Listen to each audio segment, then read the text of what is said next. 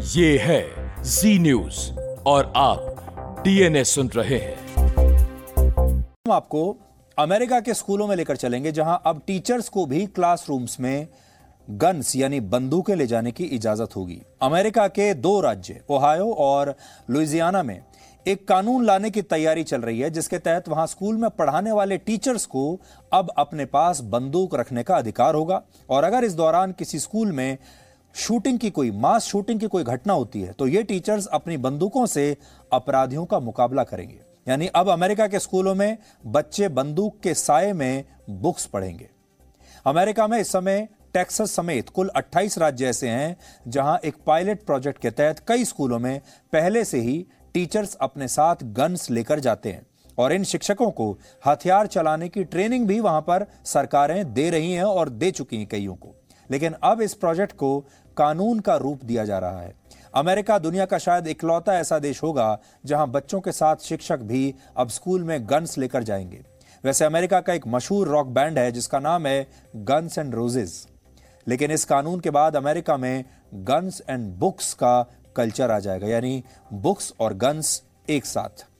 स्कूलों में शिक्षकों को हथियार देने का यह आइडिया पहली बार पूर्व राष्ट्रपति डोनाल्ड ट्रंप को आया था और वर्ष 2018 में उन्होंने कहा था कि अमेरिका में गन कल्चर को तभी रोका जा सकता है जब यह हथियार बुरे लोगों से लेकर अच्छे लोगों के हाथों में दे दिया जाए। और हैरानी की बात यह है कि अमेरिका के बहुत सारे लोग इस बात को सही भी मानते हैं। अगर भारत की बात करें तो हमारा देश एक ऐसा देश है जहां गुरु शिष्य की एक लंबी परंपरा रही है। हमारे देश में गुरु को भगवान का दर्जा दिया गया है और भारत वो देश है जहां एकलव्य जैसे छात्र हुए हैं जिन्होंने गुरु दक्षिणा में अपना अंगूठा काटकर अपने ही गुरु को दे दिया।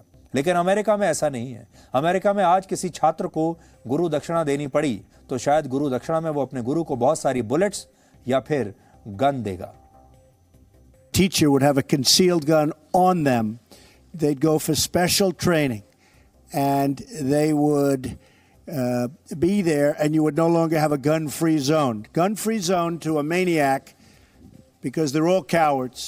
An attack has lasted on average about 3 minutes. It takes 5 to 8 minutes for responders, for the police to come in. So the attack is over. If you had a teacher who was adept at firearms, they could very well end the attack very quickly. As part of a comprehensive school safety plan, it's time to finally allow highly trained teachers to safely and discreetly concealed carry. Let them concealed carry.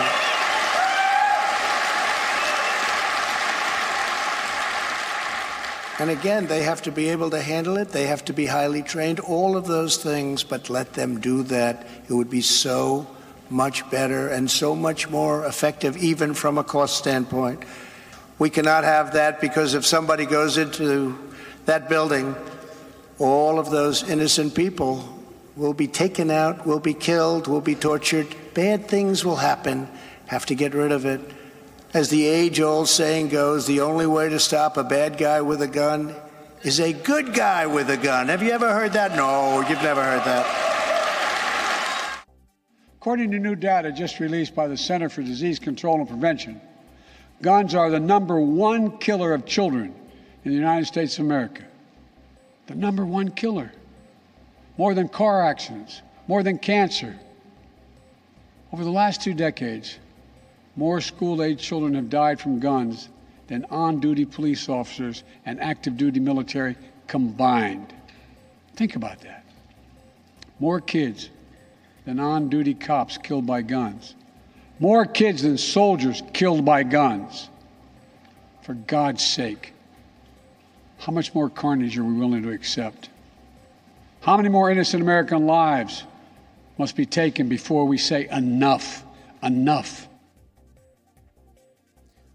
America के एक पूर्व राष्ट्रपति की बात आपको सुनाई, America के जो अभी राष्ट्रपति हैं जो बाइडेन, उनकी बात आपको सुनाई। और ये बात हम क्यों कह रहे हैं? इसलिए क्योंकि अमेरिका के टेक्सास में अभी 24 मई को ही एक ऐसी ही मास शूटिंग की घटना हुई थी जिसमें 11 साल से कम उम्र के 19 स्कूली बच्चे मारे गए थे और इनकी हत्या करने वाला भी एक 17 साल का युवा था। और उसने वो बंदूक लेकर स्कूल में गया और 19 छोटे छोटे बच्चों की उसने हत्या कर दी।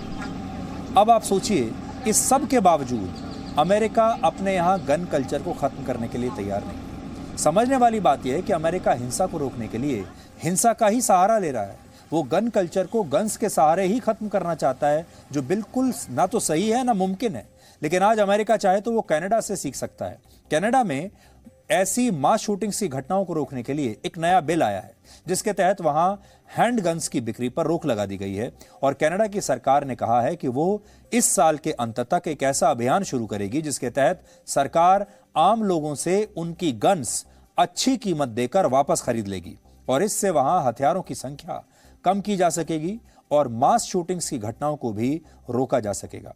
लेकिन बड़ी बात यह है कि अमेरिका के पास दुनिया की सबसे बड़ी सेना है। अमेरिका आज कहता है कि उसके पास शानदार पुलिस है, उसके पास शानदार सुरक्षा व्यवस्था है। तो फिर ये कैसी सुरक्षा व्यवस्था है अमेरिका की जो अपने नागरिकों की रक्षा नहीं कर सकती? अमेरिका के पास तो सब कुछ है। उसके पास पैसा है, उसके पास दुनिया के सबसे बड़े हथियार हैं, बेहतरीन पुलिस है, सुरक्षा एजेंसियां हैं, इंटेलिजेंस एजेंसियां हैं, सेना है। फिर वो अपने नागरिकों की सुरक्षा क्यों नहीं कर पाती? और इसलिए हम आज ये कहेंगे कि अमेरिका के लिए इतना सब दिमाग लगाने के बजाय सिर्फ उन्हें इतना करना है, उनके राष्ट्रपति को, कि बंदूकों पर बैन लगा देना है कि अब से कोई नागरिक बंदूक नहीं खरीद पाएगा दुकानों से। सिर्फ इतना करना था और वो यही काम नहीं कर पा रहे हैं। अमेरिका में पहले से हर 100 लोगों पर 120 बंदूकें हैं। सोचिए, हर 100 व्यक्तियों पर 120 बंदूक।